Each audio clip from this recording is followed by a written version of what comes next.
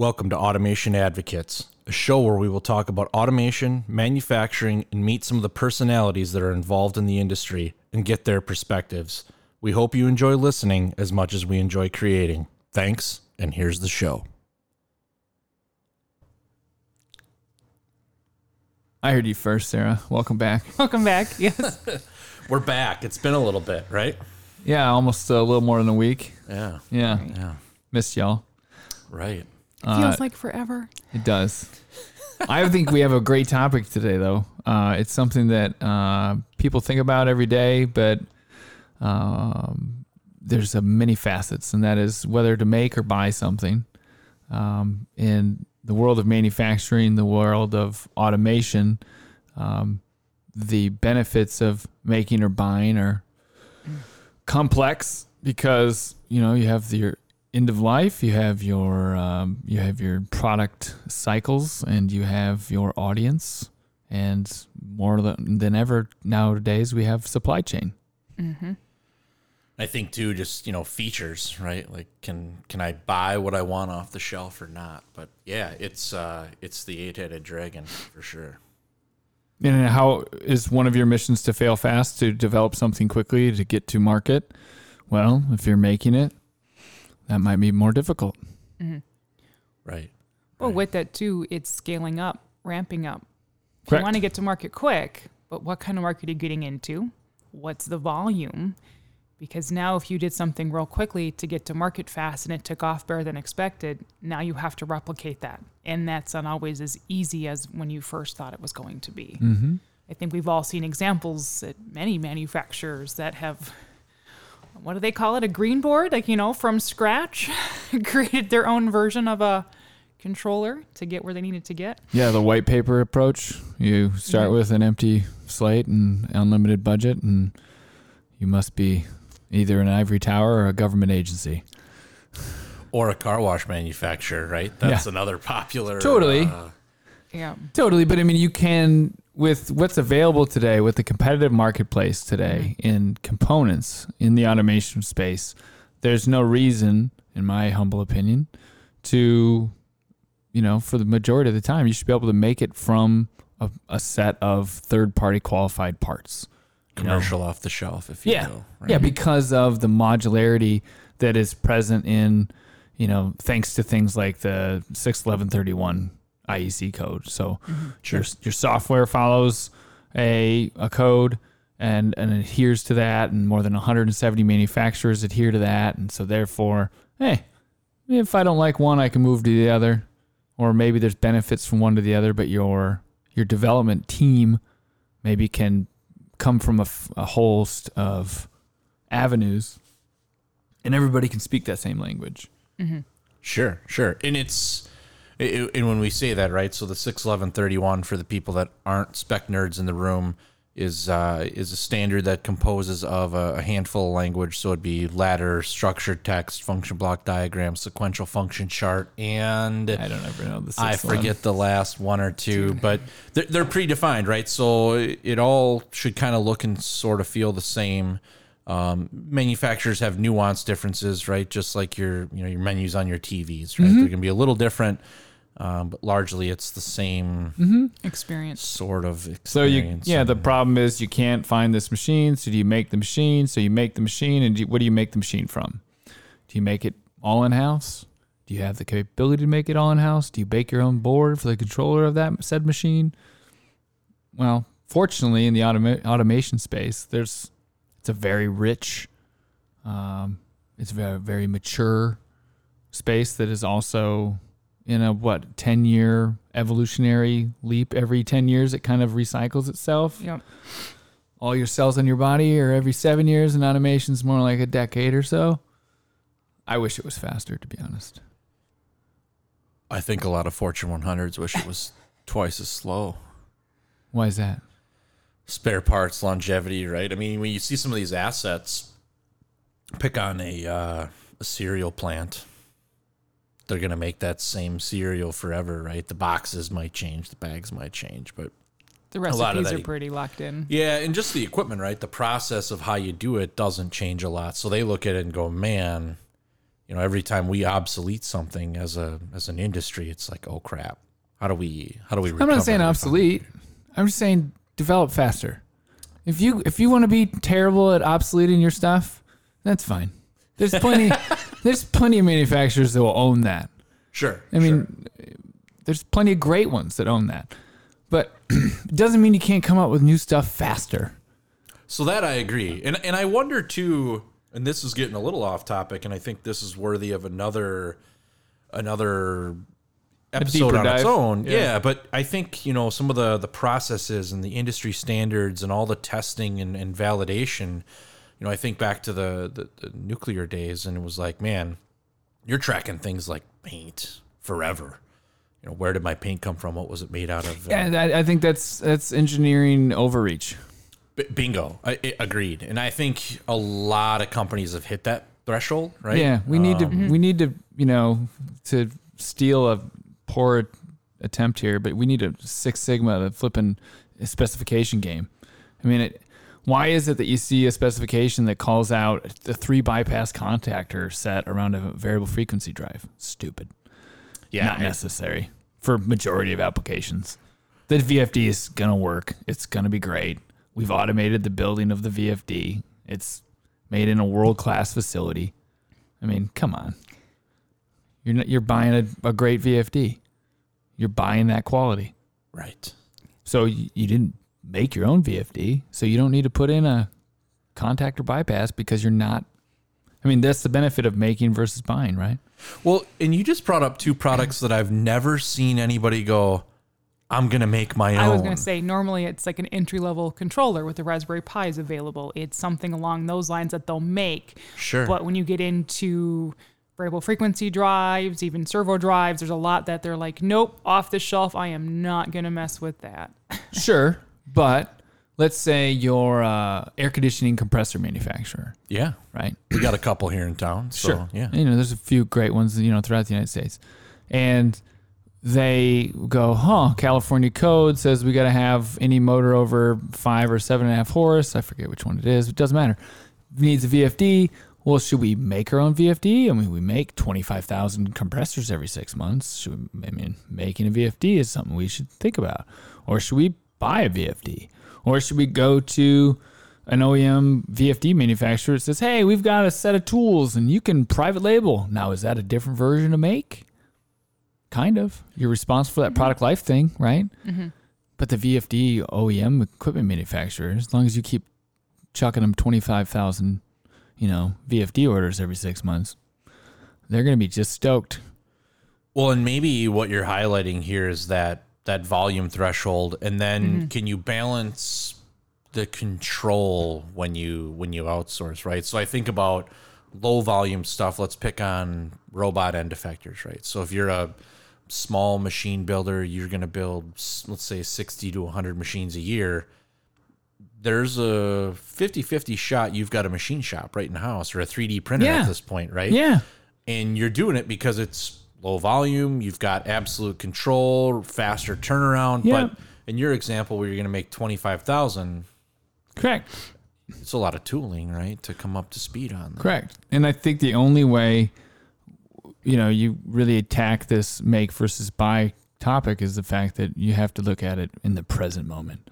I think it's the math that's going to change significantly. The math of, do we need 10 pieces? Do we need 25,000 pieces? Oh, if you can come up with 100-piece need, we can get you here, right? Mm-hmm. And that's pretty much, from my perspective and my history, that generally is, you get to 100 pieces, you can start talking. You start talking 1,000 pieces, people really listen to you. It all depends on what it's worth, though, right? It's just dollars and cents.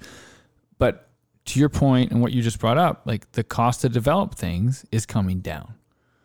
There are technologies in the 3D print space that are going to allow you to make your own board and print your own board. So now you don't have to have a PCB setup that pick your favorite, name of one, right? That can print and spin your own board up. But those guys they're around. They're contract manufacturers. They'll happily play your game. But then you got to go to your ULs, your CEs, your TUVs, your CCCs. those are all the third parties that are kind of the big hitters, I guess, out there. TUV is a former boiler spec that became All Things out of Germany. And the CCE is our friends in China.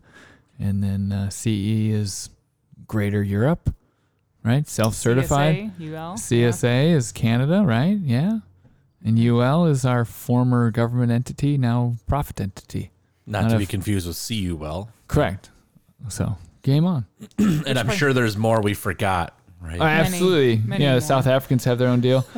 And good for them. But yeah, I mean, at the end of the day, if you make something, you have to adhere to that third party, whoever it is. And if you want to go global, you probably have to hit 2 or 3 of them. Sure. So that contributes to the decision of, do I make this or do I buy this? Do I make the kombucha? Do I just buy the kombucha? Is it better if I make it? You know, it's not barbecue, man, though. I mean, if we're making PLC, making a controller, I think that's the example that comes to mind most right now. Yeah. Agreed? That's the one I've seen the most. Right? Because everybody feels that, oh, I can do Python, right? Yep. Okay, great. Good for you. Yeah. I can write a web page. Awesome. Fantastic. Does that get you where you need to be? Does that solve your problem 3 years from now? Well, and I To think your about point, Sarah, scale, right? Well, Holy shit. Well, scalability, and I think the technology too. You know, you have 2 very different examples. Am I going to build my own variable frequency drive, or am I going to build my own end effector? Look at the technologies inside. Look at the expertise you have in house. Right? Just because you can make it, should you? You know, to quote the Jurassic Park line of where do you want that knowledge and expertise in house to be? Someone that knows how to 3D print X, Y, and Z, or someone that knows how to program. I think that's part of it too with the resources. A lot might make the decision to make something because they have that individual that can do it now. And it cuts on development time or purchase time or whatever factors out there of, you know, acquiring those parts. But then to your point, what happens 3 years from now when that person has left the company, retired, taken a new position? That's a whole. But that's part of, I think, the risks or considerations of, and do they take into account today? You know, what happens when someone leaves? Now you've all of a sudden your volume was 10 the first year, 100 the next year. Now you're in 1,000 and the first customer's calling with questions. You know, maintenance packages, services. There's a lot around that make space. And I've never had people call after I've left an employer asking how I did something 10 years ago. They don't do that. Why is that? It happens all the time. I mean, if I ever own something that becomes something that I lose somebody after a while and they worked on it, I mean, why can't I call them up and be like, hey man, yeah, how about I take you out for lunch and you tell me how this worked? So my favorite though, I am a big believer in buying lunch. Go a long way. But the challenge is like, do I have it? Right. So there's been things where I've done Visual Studio middleware, right? So I needed to write a communication handler to go from a machine tool to a robot, right? So sure. In this instance, I think the year was 2005, and I needed to go from a Mazak, Mazatrol computer, and I needed to talk to a Fanuc robot. And these two things had never apparently talked to each other before over some sort of network. They're like, well, just run a bunch of wires. I'm like, well, it's 2005. I've got an Ethernet cable. Can I do something different? And so C3PO says you can. Yeah, right. I just So I wrote this middleware and it just worked, right? But at the time it's Windows XP, it's all these other things. And then all of a sudden I leave, and 8 years down the road, my friend calls me up and goes, hey, they're going to upgrade that thing to a different controller on the machine tools. I'm like, great, cool. So do you still have the source code from that stuff you wrote? And I'm like, sure don't. You own that. The company owns. I don't own. I wrote it, but I don't own it. It's on your server wherever I left it. Mm-hmm. Oh, yeah, lost that server in a lightning storm or what? Maybe, right? We can't find that. I'm like, what was up on the server? Like, it should be in the project folder with everything else.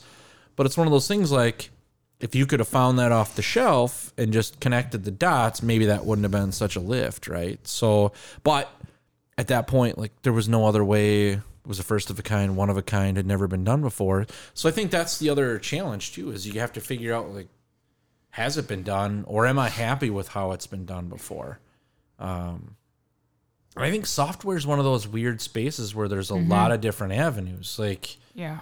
we see a lot of tools out there that give you kind of that WYSIWYG builder, right? Whether that's pick your favorite technology, it doesn't matter. Sure. Do you start with that, or do you just start with some raw HTML5 and just start banging on stuff? Like, I don't know. All depends on what your desired output is, right? Sure. You know, what is the outcome you're trying to achieve? I want 100 bottles in 10 minutes. Okay, great. Right. Make the machine. I know somebody will make that for you. So you don't make your own machine most of the time, right? Well, I mean, I don't know. Maybe. I don't think you can. I mean, how can you make every machine? I mean, that's what Elon says is the most difficult thing about making cars is not making one car, it's making 1,000 cars in a week. And they're all different, right? Correct. Like, So then, they're all the same, but So the story I heard is they were making the manufacturing lines, and they didn't like how long it was taking for the robots to be made for the manufacturing lines. So they're at a production meeting update, and they said, "Hey, why can't we get this faster?" And like, well, we've got other customers. He's like, well, how much are you worth? Great. Now we're the number one customer because we own you. And see, then make versus buy versus make versus buy. I mean, they're evaluating it all the time over there. it just They're by the down there. whole system integrator. That's Correct. all. They did. Right. Yeah. No, I know. Yeah. Yeah. Just up the road. Yeah. So on that note, hang on. We'll be right back. And this episode is brought to you by, well, me. In the event you'd like to join the show as a guest or a sponsor, feel free to email us at automationadvocates@gmail.com.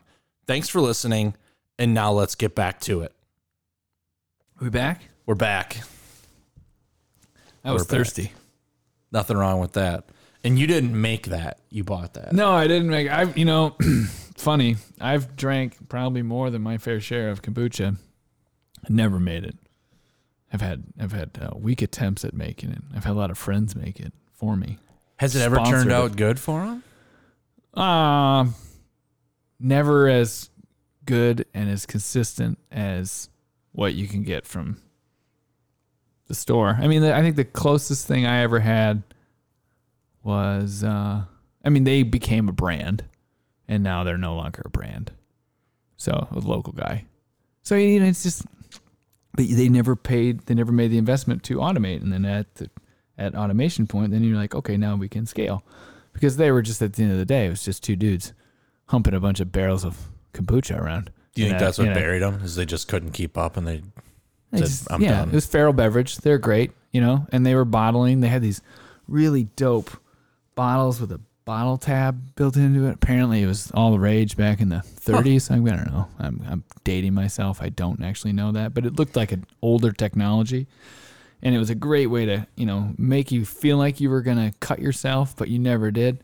So it was just a glass bottle, and you pop that top, and it had a little finger in it. So it was like the top of a soda can, but with a glass bottle.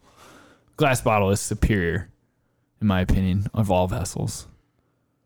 Yeah, I think so, right? It's probably the most recyclable, most easily to melt down and repurpose. And Met the dude that ran Coors' bottling line. He got a history degree, and then you just met him at the park one day. He was a grandparent of one of the kids. He told me some stories about how to make bottles and how you have to get that heat just right to make that bulb every time. And the output that they're doing. I mean, it's Coors, right? It's a machine gun, right? It's You're a machine literally gun of just bottles. creating like piss. I mean, at the end of the day, it goes in as beer and it comes out, and that's what we're doing here. I mean, it's no dig on Coors. I've been to a few breweries. Right. And So what's interesting about that, and I think, while we were taking our little break here, Sarah was talking about making things like jewelry and other stuff that you do in your craft time. And I wonder, like, you've seen the glass blowers, right, where they're doing the arts. There's even like a and competition show. Yeah. I love when you're driving down the street in the summer and that dude will be out in his driveway, There's like one every, I think, 2,500 houses according to the Census Bureau. But you got this dude and he's got that, he's got the Ricola pipe in his mouth, right? And he's got that furnace that's just too high, right? Yeah. Like, why is it more than 4 feet off the deck that you've got this ceramic, two-way entry point, right? Propane fired. Just Oh yeah. yeah. Amazing. But I appreciate the output, right? And I love I guess there's one where if you can get something that's been made Sure. that's got that custom Craftsmanship. feel to it. Yeah, yeah. Yes. Like I look at, have you seen my man purse? Yes. There's a couple of them around here, Yeah, so the leather one down there. With your name tag on it? Yeah, two of a kind. Two of a kind. Two of a kind. That's He's fantastic. very proud. That's a lot of cows you killed. Is it just one cow? Is that how they do it? You and Voldemort here? right. You Yeah. share the same bag, ass? No, it's yeah, and it's super cool, right? They make a standardized bag, but a buddy of mine who lives overseas picked one up on a trip, and So you have a bag buddy. a bag buddy, yeah, It's not like yeah. not quite a pen pal. No, it's way cooler than that. But you know, you look at like the mass-produced bags. Nothing against them, right? But I just the durability wasn't the same, you know. And when you're living out Beautiful, of a bag man. and flying around, it's. But I'm not making my own bag. I can do a lot of stuff, but that's not one. Bass Lake paddles. Why buy your own paddle when you could have somebody make one for you? Right. That's an interesting way to look at it too. My guy Mark, I mean, he makes killer paddles. Yeah. Oh, and then it's just like this bag here. It's just you feel the craftsmanship, right? And that's just fun. Wood. Carbon. Oh yeah, all wood. Yeah, Yeah. yeah. I think Cedar. All right. Yeah, Well, it hits on 2 points there: craftsmanship and then consistency.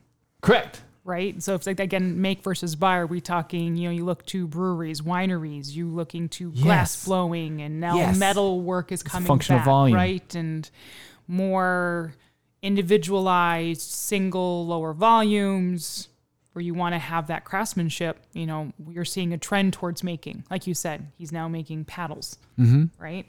But then you get back to automation, and then that's that fine line of, is it you're making it for craftsmanship? You're making it because we don't have the technology yet? You're trying to keep IP inside, intellectual proprietary, inside the walls. But then how does consistency look, especially in the automation space? You nailed it. If Coors couldn't have figured out a way to make those glass bottles consistent, Yeah. would they have tried or gone No. back to something else? No. No. Or they have to buy them for somebody, Right. and then you Right. end up just buying that plant anyway. Aluminum cans are like that, right? Like, Yeah. I think there's a couple of can makers out in there in the world, but they make a bajillion cans. Yeah, I heard about a guy the other day said the turbine manufacturer just built them a plant, and then they get to keep it then they fulfilled the 10-year contract of said plant. Yeah. That's cool. Mm-hmm. It's big turbines. You're talking wind generation. No power. Not wind power, like power generation turbines. Sure, gas or Yeah. oil or whatever. Jets. Yeah. Yeah. Yeah. Fly me to the moon, Alice. The other thing that kind of I think about when you think about making versus buying, and I guess this becomes relevant in today's tech stuff, but when you look at, electronics is the big one, I guess, Apple, it's publicly documented, right? Foxconn being one of their largest manufacturers out there. And Foxconn has giant factories that make all sorts of things, and they're really, really good at it. Do you think there's the ability to get the same level of control when you outsource like that? Or do you think I guess... Oh, I think it's a humanitarian issue more than anything. I think it's just it's an evaluation based on old. I'm running really right on the line of what I should talk about and what I shouldn't talk about, or what I have knowledge of. But in my opinion, like, would Apple have 30 or what is it got on its balance sheet right now? Like $300 billion or whatever it has, A just lot. sitting there, Yeah. right? Yeah. Would they have that if they had built their own manufacturing lines like Tesla's doing? Like, instead of just designed in California, how about made in California? Or better yet, somewhere in the middle where we don't have to, lose a bunch of water to the whole deal. You know what I mean? Totally. Like, what if we didn't have to wait for our stuff to get off a boat? Like, I think everybody's feeling that right now. Mm-hmm. And it's been said many times over. It's like, what would you pay for a cell phone that was made here? You know? And half the people in the world don't even pay for their cell phone. They just work it into their contract. Although I think in everywhere else in the world, it's more you buy it. You're right? It's just like an asset, right? You buy your laptop. Correct. Yeah. So that's what it is. Speaking of that, I was out in Central California last week, and flying home out of San Francisco, I counted no fewer than 20 ships waiting. Correct. Just hanging out. Correct. So that's the question. It's like, all right, we've had a chip shortage. All right. If we wake up, it's 2025, and we haven't increased our chip capacity as a country relative to the amount of chips consumed. I mean, it's like, come on. If you're going to make the food, and you're going to eat all the food, you got to make some of it too. Mm-hmm. Otherwise, you're going to find yourself on an island, and we're sitting here on an island. It's really short-sighted, I think. I think there'd be more value. Talk about craftsmanship. I don't know. I'm obviously an overly privileged person, unfortunately, or fortunately, however you want to look at it, and I can, purchase whatever items I want. I would prefer to purchase something that had more American made or just North American made content. Sure. And I think the other piece too, and this is a little off the make versus buy topic, but just the longevity and the quality, right? Like, what if I don't want to just throw it away? Mm-hmm. I think more people would buy it outside of the United States too. That's the thing. Oh, so you're saying open up the export capability too? Well, then. Who am I to limit free commerce? Sure. But I'm saying there's a benefit. We can incentivize the U.S. economy to make more here, and people then buy more from here. Germany exports a boatload, right, because of mainly the automotive sector. Mm-hmm. But they also don't buy a lot outside of Germany. They like to buy all the German stuff. This is the thing. And so they're trying to figure out, why doesn't Germany spend, how do we get Germany to spend its money outside of Germany, right? We could spend more money inside of the United States is my point. What's interesting about that is you've been to SPS. Yep. Have you been to SPS or? Not yet. Oh, it's great. I know. It's on my list. It's just terribly inconvenient in front of Thanksgiving, Europe. Or Yes. Hanover, right? Be another one. Have you been to Hanover? Not yet. What? I have no idea. Frankfurt Light? I've been to Katowice, Poland to open up a manufacturing facility. Wow. That has been my European tour right there. I couldn't spell it. It's too many vowels. Yeah, that was a fun, good time. But Poland's beautiful, though. Very beautiful. Shout out to the mountains in Poland. Aren't you from there? The mothership, yeah. Yeah. In fact, that's what I had for lunch today. Was some Polish? Yeah, I went to the Ukrainian deli in town here. Nice. Yeah. Thanks for bringing some back for us. Moving on. No, but I'm sure, again, make versus buy, it's a decision a lot of people make, whether it be residential, commercial, or governmental. There's a lot that goes into that decision. Yep. Right? It is, and it's how quick do you want to get to the market? Yeah. Do you have time to develop your own controller? Mm-hmm. I don't think so. Mm-mm. Well, I often wonder, too, with that make versus buy decision, the influencers in the, who made that decision? Was it a single person? Was it, we created a giraffe out of committee? Was it a group of people that said, we should make this ourselves because it'll be really cool and fancy and look what we can do? Yeah, that's a function of marketing. And if everybody understands that you're basically just feeding yourself, well, then great. Right. But you have to wonder that what was into that decision to make it, especially we've seen examples within, manufacturing automation here locally. And they're so proud of what they built, but yet all their time and energy went into building it, but they didn't put any time or limited time and energy then into the actual customer experience or outcome. Correct. UX is huge. Yeah. Just because you built it, the customer can't see that. What they do see, you're not worried about. Mm-hmm. It's like, how do you get that?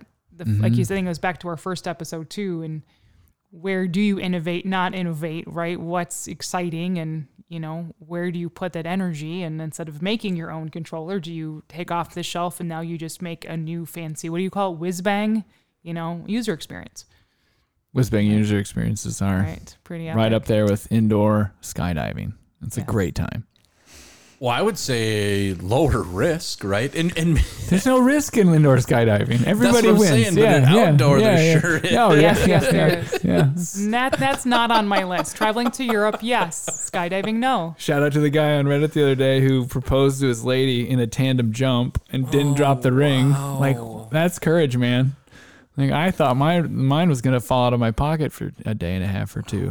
That guy jumped out of an airplane. I mean, what if he did drop it? Then it's in the middle of Nebraska somewhere. Yeah, right. It's always over a field, right? They don't let you skydive over the lake. Really? Huh? I guess I've never really. I've never skydived, so I don't have a good point of reference there. Yeah, I'm not allowed. Probably good. Yeah. For many reasons. Yeah.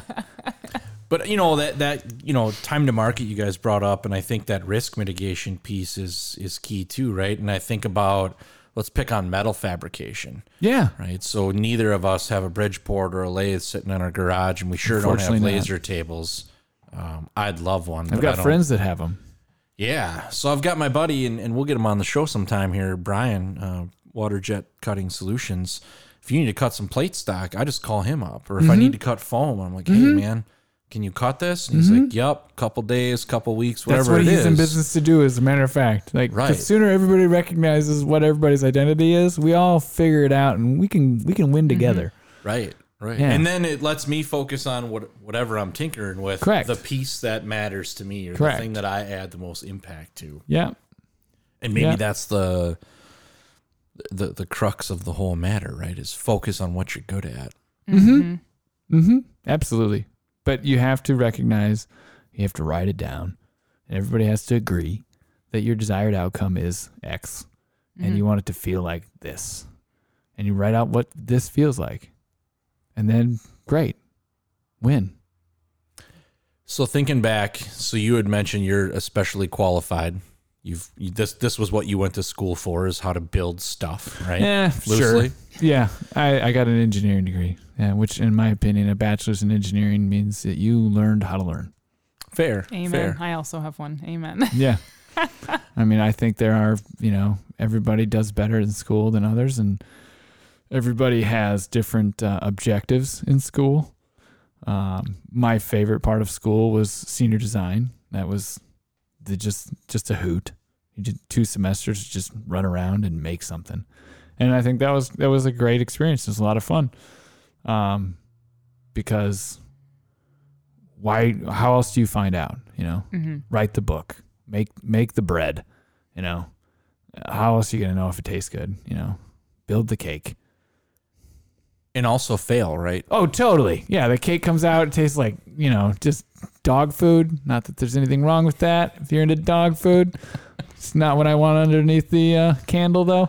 Right. I'm more of a pie guy, for the record. But, make the pie and eat it. Right. And figure out if it's right. Mm-hmm. It's so much fun. I highly suggest making whenever possible. But at the same time, recognize that sometimes you need to buy a few things in order to make it. Yes. I wonder, and this is, we'll have to revisit this one at a later date too, but has society gravitated away from the ability and the idea of being able to make things? I feel like we're losing that skill set. I agreed. Real fast. Yep. Yep. That's in our list of things to talk about. We can go on for days on that topic, but no, but I mean, I think, if I were said billionaire, that would be an easy $1 billion check that you could accountably write out. Be like, okay, hey, we're just gonna write $1 billion. We Tesla, we Amazon, we whatever, and we are going to fund 200 shop programs. And what does that look like? Oh, that means we're gonna send you a curriculum. We're gonna send you a teacher, and we're gonna send you, 3 arc welders and a Bridgeport, and we're gonna open up an account at the local metal house.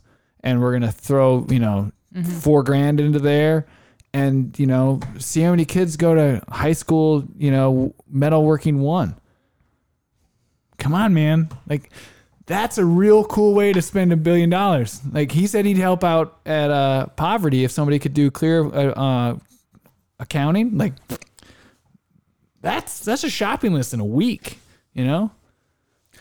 I'd be really curious to see what the attendance would be. Oh, I think it'd be through the roof. You think so? Absolutely. Well, because it kind of goes back to the first episode. How fun and cool would it be? Your kid in high school, you get to come in to a room that's got stuff you can play with. And it was funded by Tesla. Like, it would sell itself. And then, you know what? Shame on Ford for not having done this already. And maybe they have, but I don't know.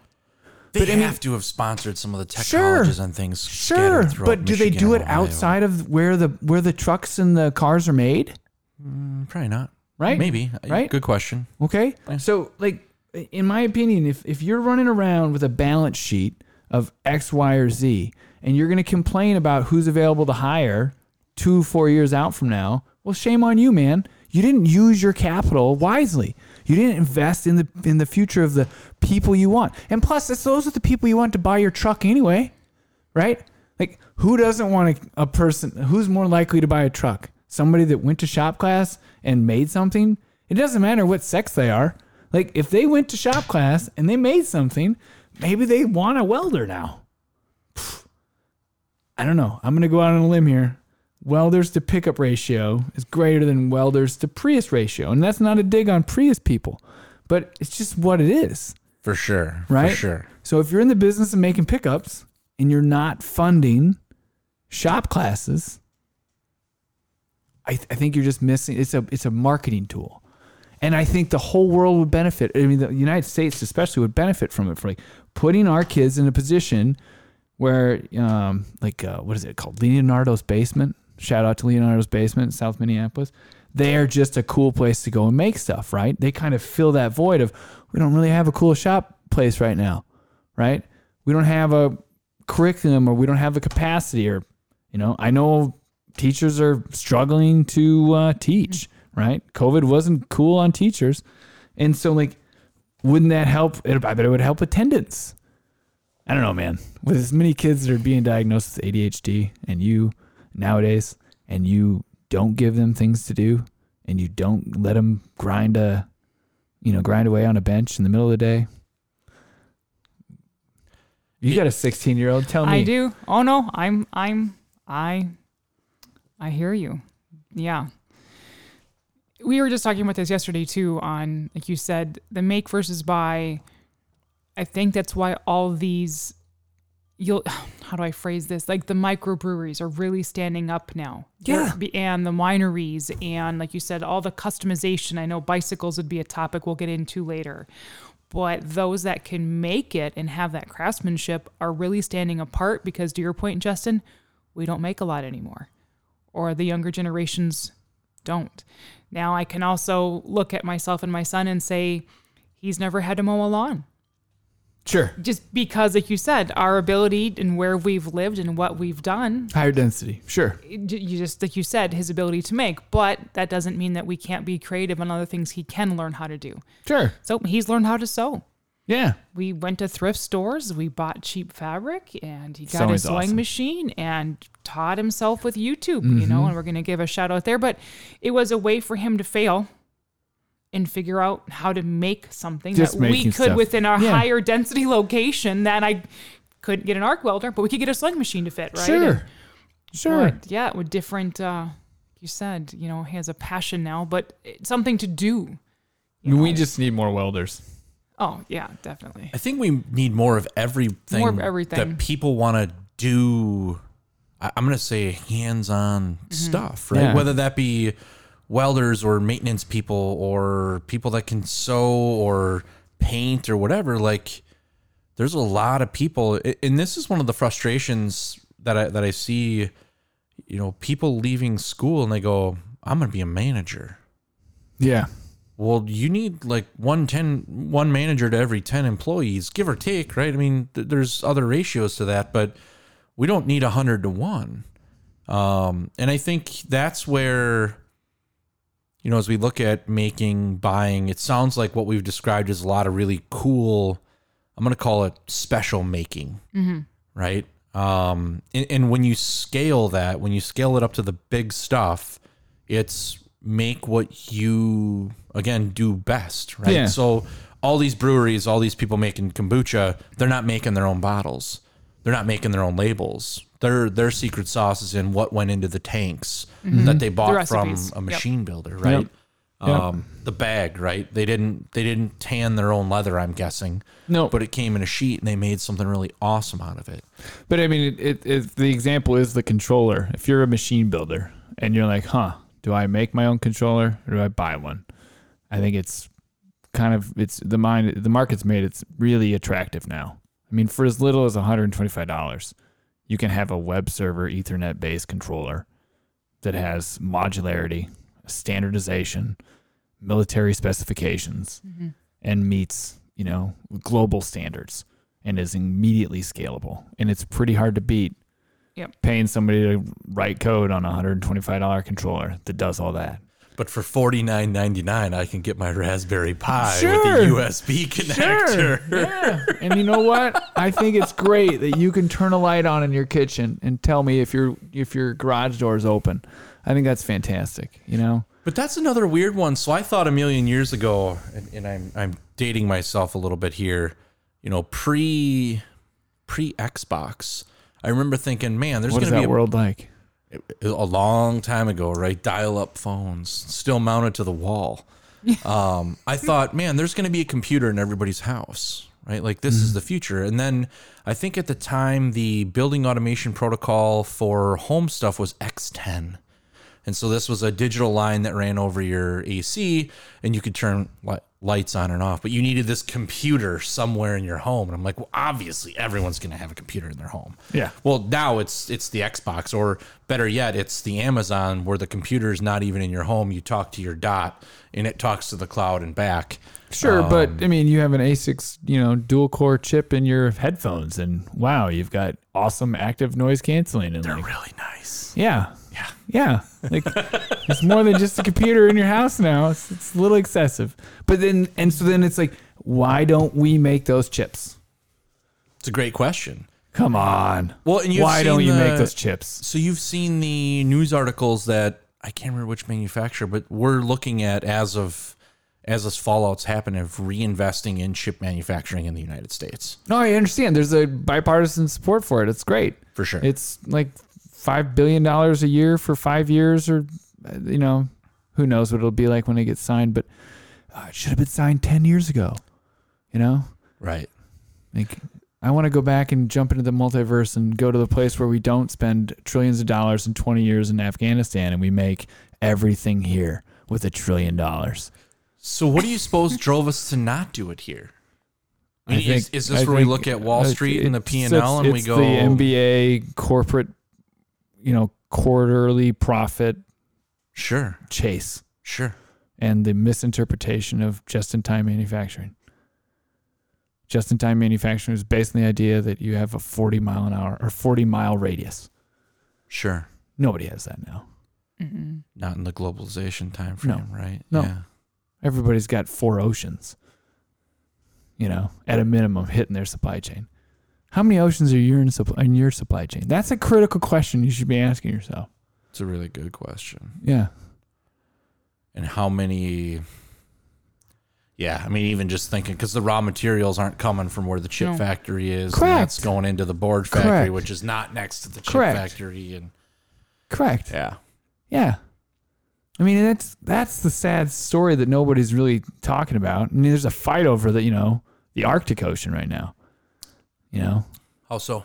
Well, there's been more deployments of ice-breaking ships in the Northern Hemisphere in the last 10 years than ever before because everybody's competing to establish those routes. Oh, shipping. Yeah. Over the Arctic. Like they're breaking up ice to pave a way for... So think about it, dude. You can just go and jump from Hamburg and you can just land in Japan. It's true. Yeah. You don't have to go through Panama anymore. Or put it on an airplane, right? Put it on Which an is airplane. expensive, right? Correct. You can't get as much bang for your buck there. Correct. Huh. I didn't even know. Yeah. So you got the Russians up there with all these killer icebreakers. And then we've got like 2 or 3 subs doing laps back from Washington to Virginia and back. And then We've got a few icebreakers up there. And then you got, the Europeans, I'm sure. It's a party. Bring your own boat. Yeah. See Bring what your you own do there. icebreaker. Yeah, like it. There's a cruise through the Arctic recently. That's how open it is. You're talking a cruise ship, like Yeah. a big city-sized Yeah, like cruise something ship. you like to do on I've your never been on a Thanksgiving. cruise No, before. me either. No. I'm sure it's a great time. I It's hear not great made things. for me. Yeah. I don't sit still long No. enough to be stuck on a boat No. for too No, long. and I hate treadmills. Yeah. But hey, yeah, we should make it here. Cut the oceans out of your supply chain. Go to visit them on your vacation. Well, and I think too, the other push, it has to be tied to the sustainability angle, right? Mm-hmm. Like, Yeah. if you can make it ESG. here. Yeah. Environmental sustainability governance. Like that is the thing. That's what people are going to start evaluating. That's going to change the equation on make versus buy. Correct. Recyclability. Correct. Yep. Yeah. Sustainability. How much carbon did it take you to make your stuff? It's coming. Well, if I know the farm where the animal came from that I had from dinner, right? Yeah. It's like farm to Yeah. table and the traceability. Correct. That'll be next. Is Correct. that where was it made? Correct. What was the, emissions and Why can't I tell you this is the lot of wheels that I bought from the wrecker? And then I hammer milled them. And I made my own aluminum ingot. And I ran it through a mass spec. And then I made my chassis from it. Do you have to trace it back to where the wheels were made from? Well, why not, man? Why can't we? I don't know. It's a We good can question. laser etch 2D barcode anything. Yeah. I mean, you have the traceability right now in the manufacturing of an F-35 in Fort Worth, Texas. Sure. They know where everything came from. they traced my cow. I mean, they know. Correct. And just for the record, that is the coolest facility ever. Yeah, I know somebody that knows somebody. Super Yeah, cool. yes. I got a tour once. It's great. Yeah. Thanks again, Allie. In a past life, that was, Yeah. I put a machine in there and it was, Yeah. yeah. And it's a very comfortable work environment. Everybody's very professional. Yeah. And everything is very well laid out and very well documented. And I guarantee it, you could do it if you wanted to. For sure. And I think there's going to be incentive somewhere in the future where people are going to want to know that, especially on a 5-figure purchase or greater, right? Yeah. But I mean, if you're spending $3,000 on a laptop, I don't know. I think it'd be wicked cool if it said, made Machines. in Kentucky. Yeah. Bang. Well, and I think back to, working for a startup, right? It was based in Cincinnati or just across the river in Kentucky. Mm-hmm. And there's a lot of these areas where military bases have closed down or government subsidies are trying to reinvigorate manufacturing because things have moved out, right? And you look at, I guess, parts of the Rust Belt or, even parts of Pennsylvania, New York, things that have closed down. I think about, where Kodak used to be, right? It's probably a vacuum because Kodak's not there anymore. There's new things dropping in there. Right. But I think, can we continue and ramp up that investment back in those places where we used to make it there? Right? Sure. Like that's, Yep. and let's not do it in a super, super high populated area that's going to cost $1 bajillion. Yeah. I mean, there are commercial orientated investment like vehicles where, Chamber of Commerce or something will be incentivizing such startups to incentivize us to make more stuff. It's a fascinating time. It's very competitive, but I think we could ramp it up. And it'd just be some type of incentive that says, hey man, let's make it here so more people can buy it here so that we don't have to watch it sit on a boat out there and then trip over a pipeline and kill a flipping bird, man. It's just, this isn't working. The system is broken. Take the oceans out of your supply chain, please. That's it. Just make it here. Yeah. Make it here. Yeah. And I think the Europeans have shown that they can do that. BMW's come over here and made significant investment in, I believe, South Carolina. Like Mercedes owns Tennessee. a town in Alabama, Yep. And they're making all their SUVs here, right? So Well, that's pretty cool. And last time I checked, Mercedes and BMW are doing just fine. So, yeah. And it's interesting too that you mentioned, like the Germans buying from Germans. I think that's very similar in Japan. mm-hmm. When I was there, it wasn't like you were importing a bunch of, General Electric Correct. refrigerators. It was very much home sourced. Correct. But the Europeans like buying our stuff. They do. Perfect. It's a big market. And so do so many other folks. And we like buying their stuff. It's pretty cool. I think the global economy should be more influenced by what we're able to make here. And then maybe that incentivizes other folks to make stuff there. And then we get to access to, what if there was an actual automotive company that came out of Vietnam that was killer and nobody saw coming? Or maybe it's just a scooter company, right? Because they've got a really great experience on scooters. Like, that's the game, right? But what incentive do they have if we just have them make everything? And I think it's fine. They make some good stuff. Don't get me wrong. Not a knock on them. But, like, why can't we make a Honda scooter or motorcycle here? Or shoes. Yeah. Why do my Burton snowboard boots say made in Vermont? I can get a deck from there, but it's probably less than 10% of the product offering. And and they say, oh, the machining capabilities or available machines in China or Northern Italy or Poland are just better than what we have. Well, make the investment, dude. Well, and it's interesting too, because that's it's the textile machinery for some of that stuff, Yeah. right? Yep. And I know a lot of those machines are built not here in the United States. Correct. And they don't land here in the United States. I don't know where the raw material comes from.